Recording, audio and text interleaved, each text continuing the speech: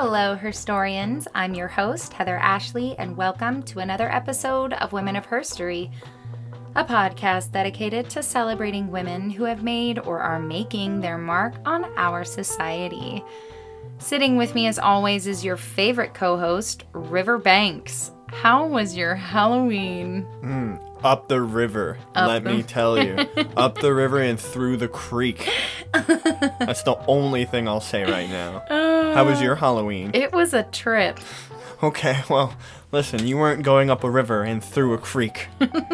Talk to me about a trip then. So, you guys, we are leaving the pasto times, and we are going to be talking about someone in the present. Today, we are going to be chatting about the woman recognized for her incredible handling of the COVID-19 pandemic, Commissioner of the Korea Disease Control and Prevention Agency, Jong Eun-kyung. Are you ready, River? Let's dance. Let's. Oh, no. That was good. Quote, "The only way to fight the plague is with decency." And this quote is from Albert Camus's The Plague. It couldn't more perfectly sum up Jong's response to the COVID-19 pandemic when it ravaged its way around the world.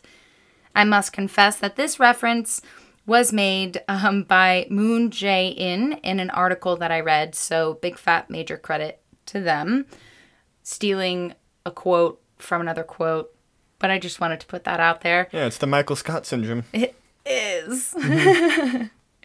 Because she's still alive, and apparently no one wants to inquire further into who she is and where she came from, aside from her education, I have very little to provide you with outside of her professional life.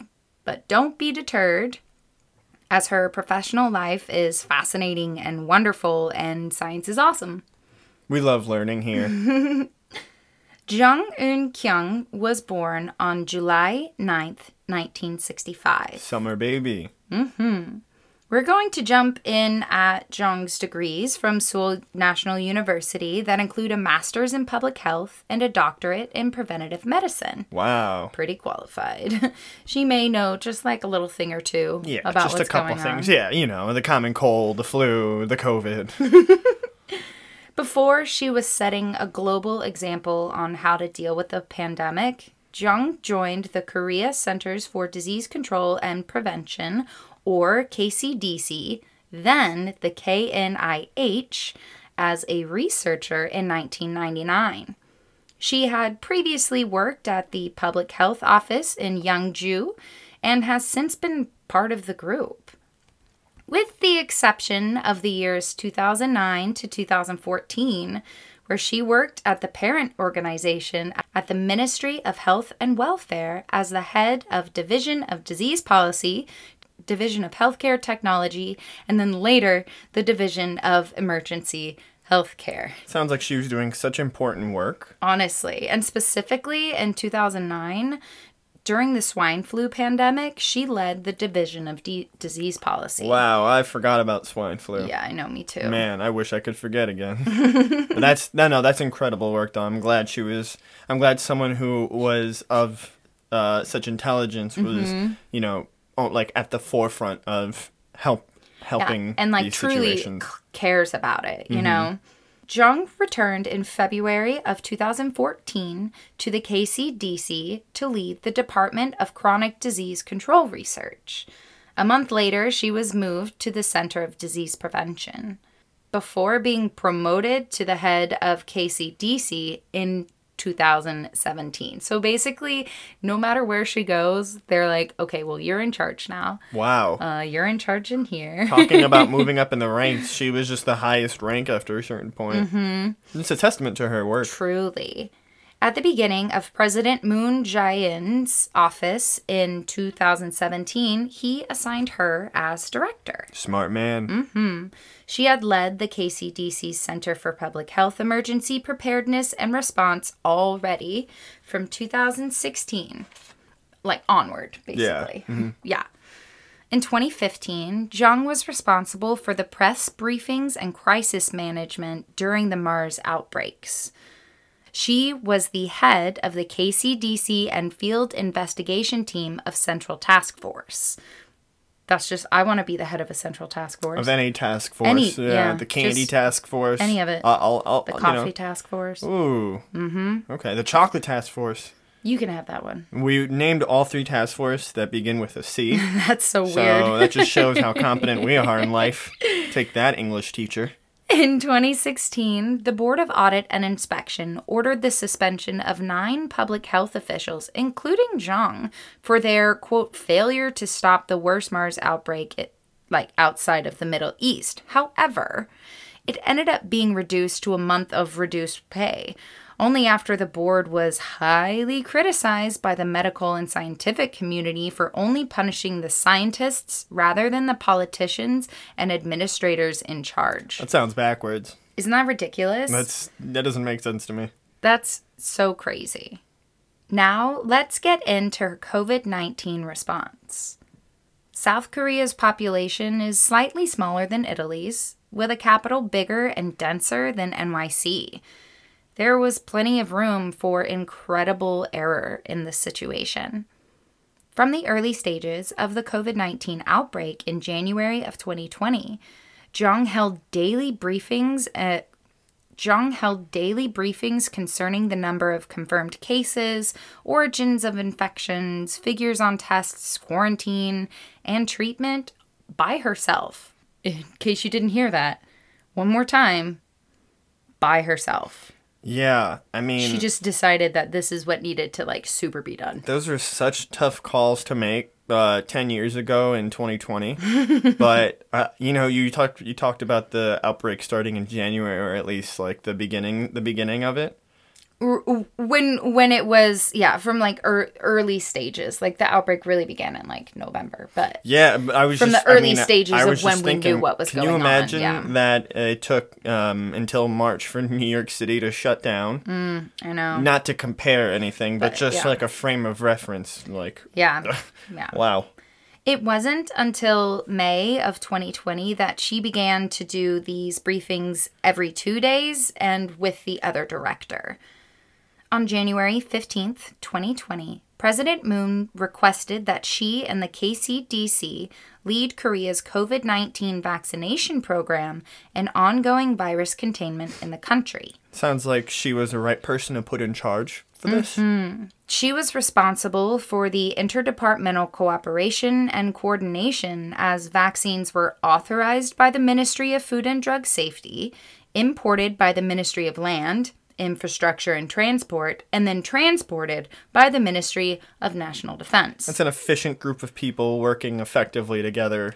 Under her that's direction. What I'm saying. Well, right, of course, so which also, again, is a testament to how capable she is. Mm-hmm. But I'm glad she was able to rally different sectors to come together for this very important crisis. Mm-hmm.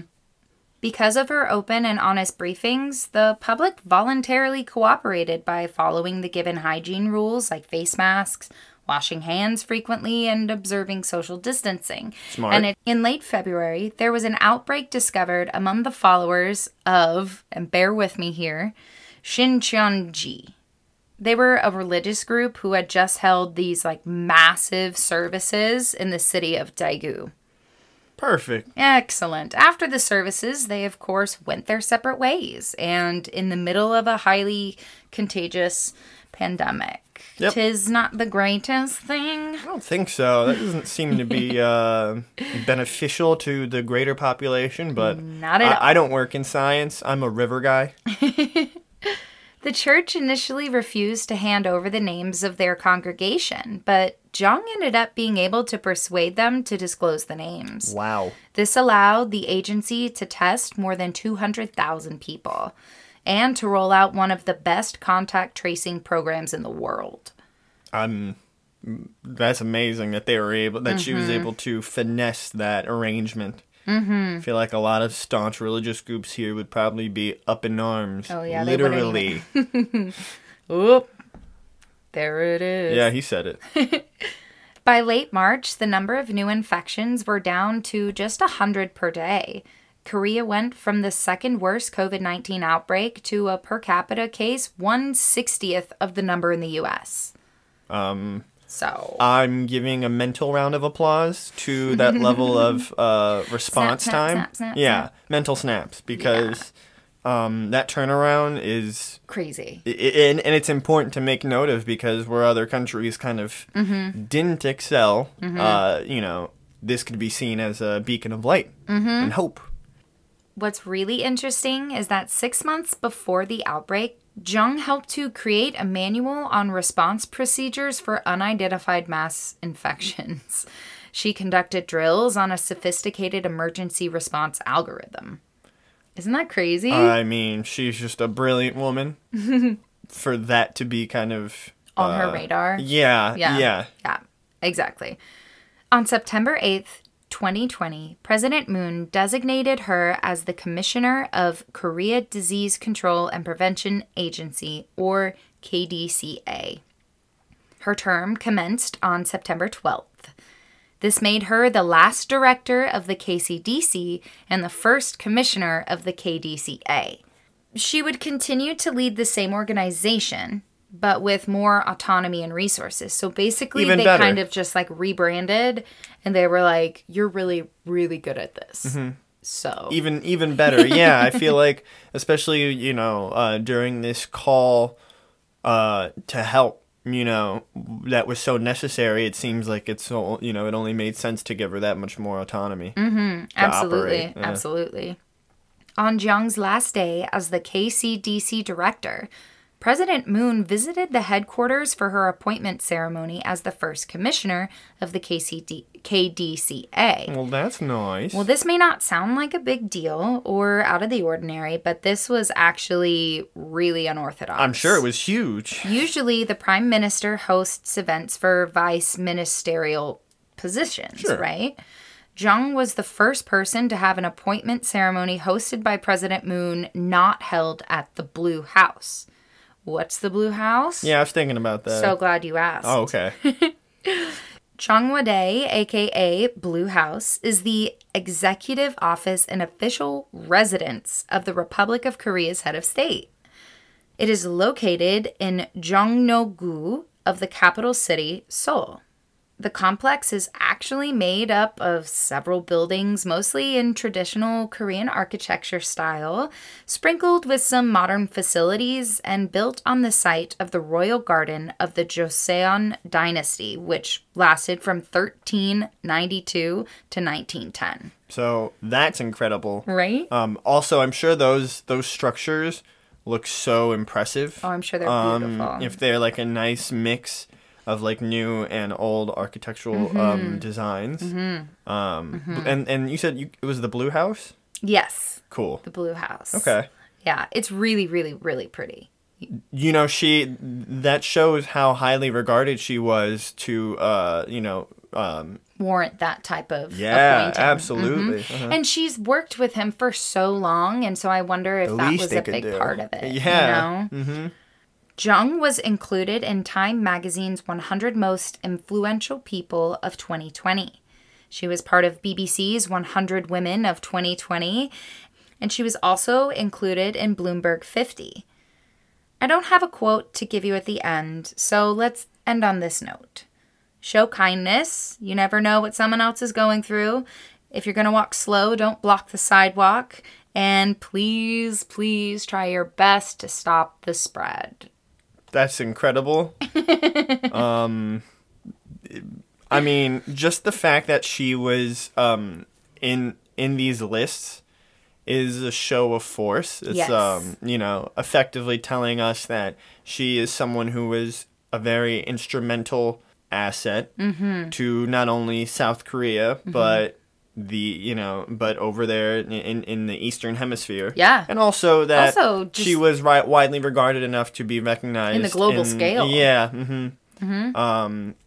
I love that we are talking about her today, and I'd like to think that there are others who are giving her the same amount of recognition, if not more. I mean, obviously, if she was in those lists, then she is held to a high regard. But I'd like to think that there are more individuals besides the people who are listening to our podcast who are giving her Interested, flowers because, this was such a catastrophic event that we've been going through for almost 2 years now. Yeah.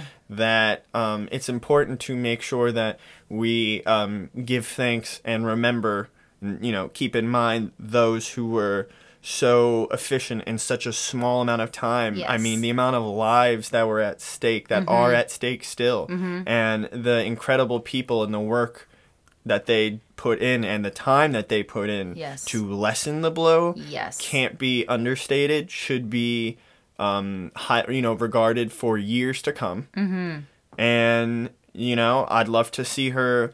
I would love someone to do an in-depth interview just about her, like I said, it was difficult to find information, even really digging to find her education, and there was really not a lot out there, and I was like, okay, well, I know, this one's gonna be short and sweet, but I thought it was, even if we can't fill out the 30-40 minutes like we usually do, I felt like it was absolutely worth talking about and celebrating her. I would love to see huge artists that have made an impact over the last year and a half, 2 years, interviewing people who were equally as important in terms of their work interviewed. So if she was interviewed by Dolly Parton and they went back and forth for 30 minutes being like, well, hey honey, in that accent, and then they just kind of go back and forth being like, great. You're an awesome woman, you did this, you're awesome too, I love the work that you did, aren't we awesome women?